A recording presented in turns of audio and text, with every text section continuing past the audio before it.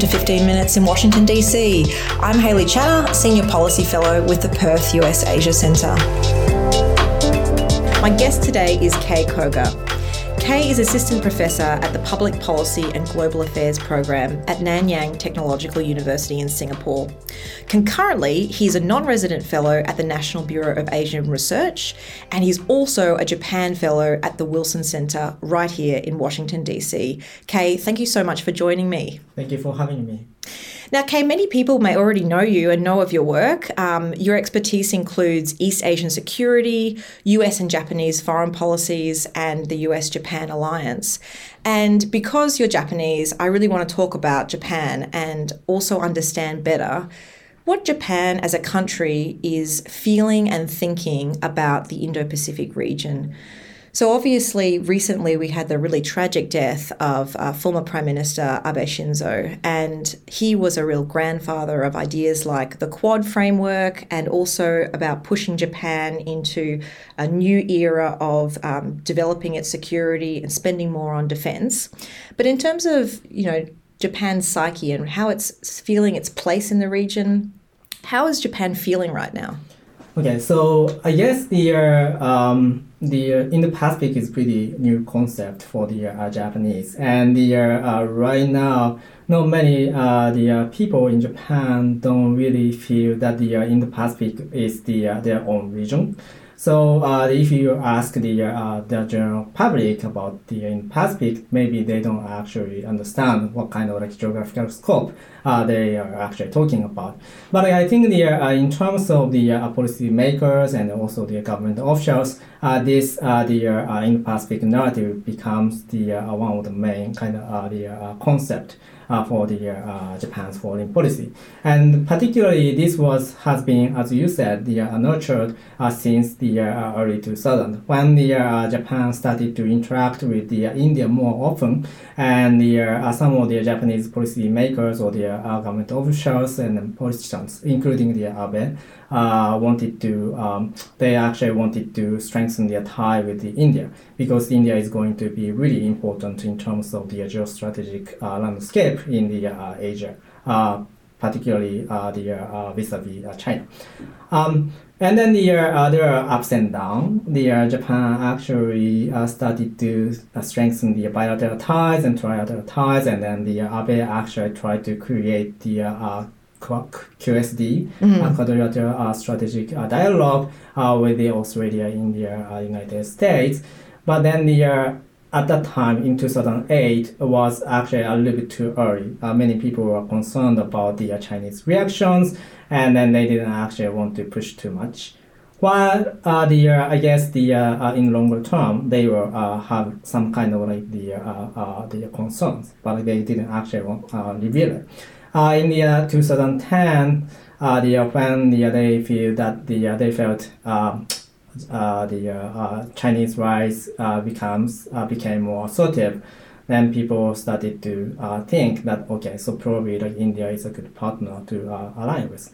So I guess this kind of the strategic environment created the atmosphere where the policymakers and then the government officials started to think the Indo-Pacific is a really, really important area. So they actually tried to expand the strategic horizon for Japan.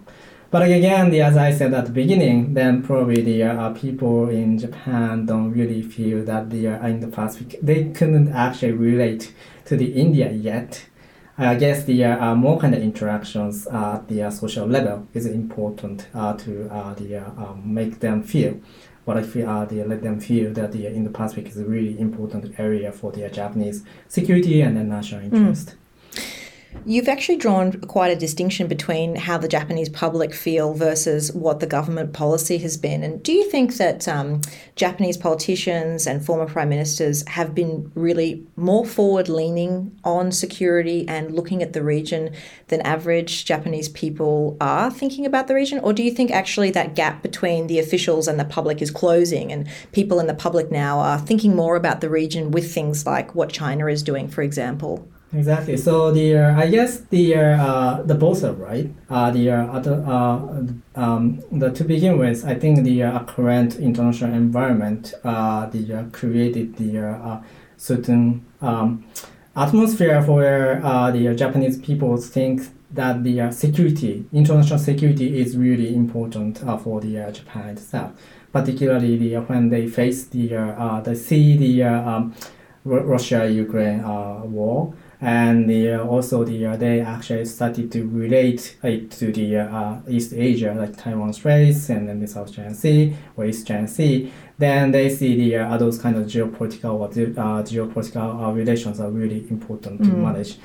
I think there's a similar trend in Australia where foreign affairs and defence weren't typically something that the public was really interested in until the last 6 to 12 months where, we had a federal election in Australia and some of the election issues were around China or Australia's foreign policy and how effectively we were managing relations. So I personally really enjoy seeing the public become more engaged, although their engagement can be very shallow because they don't have time to get into the depth of all of these complex relationships. But Kei, you've written quite a bit on minilateralism in the Indo-Pacific region, and in fact, you're going to publish a piece with Asia Policy in a couple of months called New Strategic Minilateralism in the Indo-Pacific.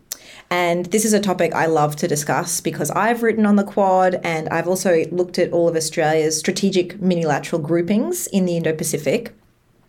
There's a couple of key findings in your report that I really wanted to tease out a little bit more. So one of them is that with all of these different minilateral groupings in our region that you've identified, including the Quad and AUKUS between Australia, the UK and the United States, you talk about the fact that they would be more successful if they worked with a grand design. So I wanted to ask, what would a grand design for these minilateral groupings actually look like in practice? Okay, so I think currently as you said, the minilateralism is on the rise, and the reason is because the current East Asian security architecture, which is based on the U.S. kind of hub and spoke, the bilateral alliance network, and the ASEAN multilateralism, don't really address the problems in the Pacific or including the East Asia, such as the South China Sea and also the Taiwan Straits or the other kind of like border issues in the Asia. So minilateralism is the important framework for the major powers to maintain international kind of rules-based international order, and try to address those problems that the current regional security architecture couldn't actually do much. The problem is that there are so many. I think recently because the Quad actually is becoming more and more institutionalized, and which is good. But then AUKUS actually came in, and then no minilateralism, but in the Pacific, the economic framework, IPEF actually are there. And those are actually led by the major powers, particularly the United States. And those are the great, I think, the tool for the regional major powers to push forward. But I guess the problem is that they don't really have the particular objective in the minilateralism, except for probably AUKUS. AUKUS has the certain kind of like specific objective to that is to strengthen the Australian military capabilities in the Pacific, creating the nuclear powered submarines for the Australia. That's great, but the Quad and then the IPEF still like it's the beginning. They are kind of formidable. Not formidable. There are multiple priorities and not very clear driver in one thing in particular. Exactly. So I guess this is the kind of I think the advantage and also disadvantage. Advantage is that you can actually shape those minilateralism in the many ways, so that it could actually become a really good tool for the region to address the problems that we couldn't actually figure out or we couldn't actually resolve. On the other hand, disadvantages, if we just let them go, then they could go everywhere. They couldn't actually figure out what kind of the issue they want to address, and then they couldn't actually figure out what common ground among the member states. So the what I actually propose in my article is I actually thought it would be better what kind of the functionalities that the Quad and then also the IPEF and the AUKUS should have. And then obviously like the memberships are different, and then maybe like their geographical focus could be different within the Indo-Pacific. So they could actually figure out what kind of area of cooperation they want to do, and then just kind of aim for that. For example, the AUKUS is more like military-oriented coalition or the security agreements, so that the military cooperation could be the priority number one for the AUKUS, and then they could actually expand more, but then their kind of priority is more kind of defined. On the other hand, the Quad is more it's really hard to push for the so-called like traditional military alliance, military cooperation, like the Mutual Defense Treaty or so. So it could be the function as the non-building or the kind of creating the entity or the grouping for the Indo-Pacific. Then if we actually take that stance, the Quad can become is actually really good because they have now several working groups which focuses on critical and then the emerging technologies and then the infrastructure that actually requires more the rules and the norms at the international level. So these are the things that like I actually kind of suggested, and then in order to figure out, in order to clarify those division of labor, those inter-agency or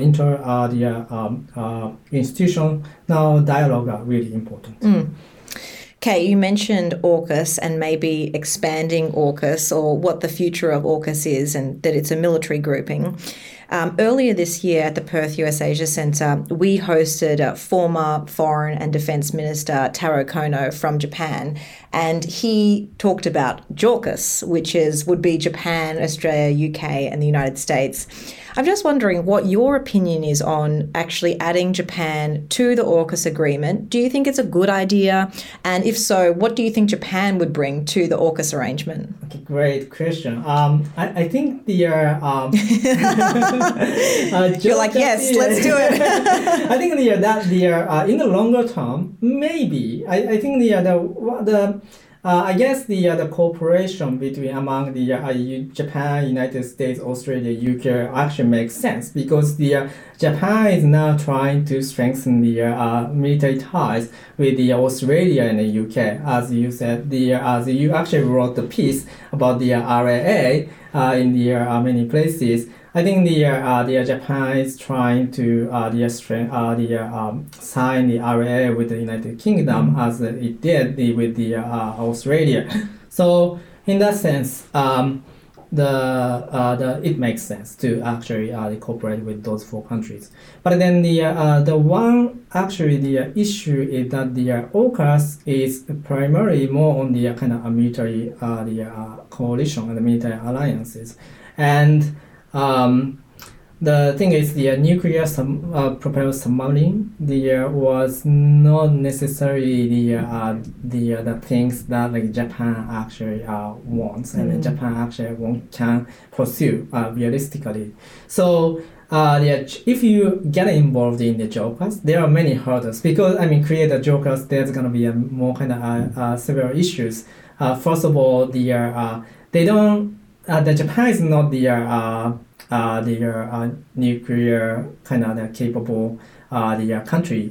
Even though they may have some kind of capabilities to develop it, but they don't actually want to do that. That's a kind of like offshore or the social norms in Japan. And is nuclear issues still very sensitive in Japan? Yeah, it's still sensitive. Like we started to talk about it, but the problem is not that many people are not like really enthusiastic about it, except for probably like strategists, which are the hardcore strategists wants to actually discuss, and then probably in the future maybe they want to have one.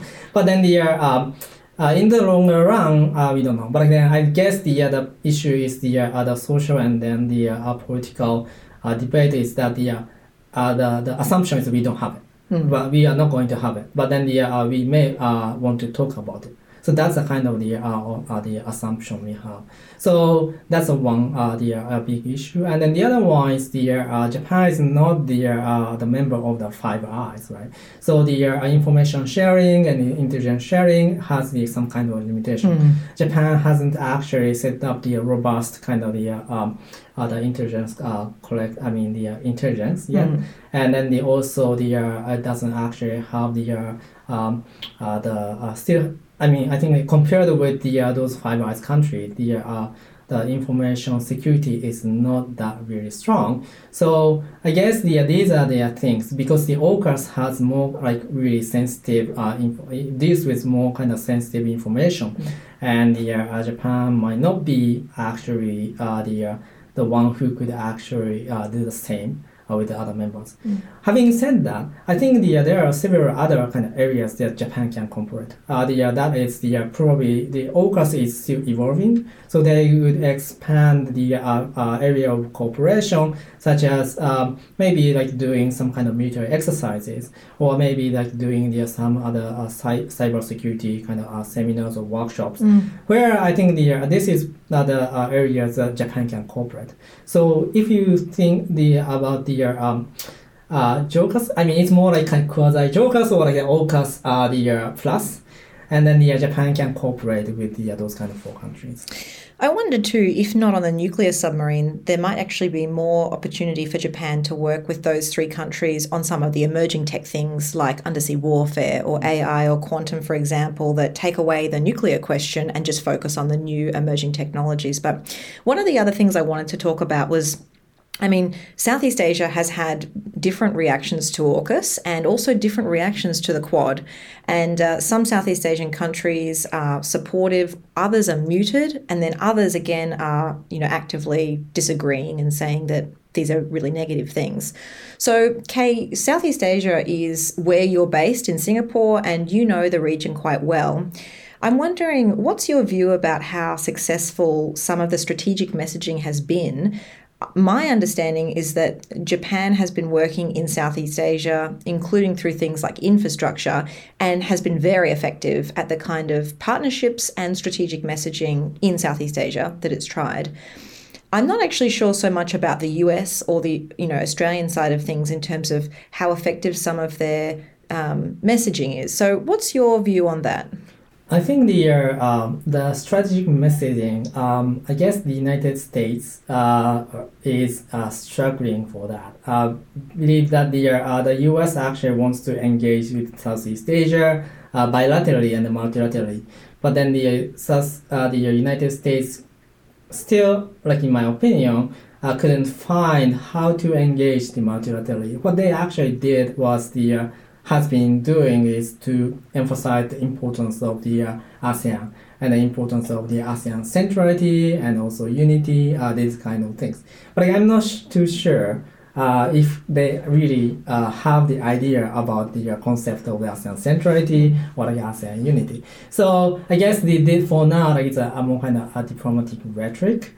But then they are trying to engage, and then I think from the Southeast Asian perspective, this is just again my opinion, but they understand that. I think they know they understand the US is struggling, and then they also know that the US is actually still can't find a way to engage the multilaterally, and then at the end of the day, I think the US is more going to focus on the bilateral the relations, because it's more kind of clear, and then they could actually get some kind of outcome like the military agreement, technology cooperation, etc., etc. So this is the perspective from the Southeast Asia. What I think the Australia and Japan can do about it is that I think Japan and Australia, because of the geographical proximity, they interact the Southeast Asian countries a lot, and they actually think more about the Southeast Asia, again bilaterally and multilaterally. The issue is I think what they could do is they could actually bridge the differences between the Southeast Asian countries and then also the United States. The United States has too many commitments right now, and then even though they emphasize the importance of Indo-Pacific, in the short term, they may actually allocate some resources, diplomatic resources, military resources to other places, and that's actually understandable. But then there's a certain kind of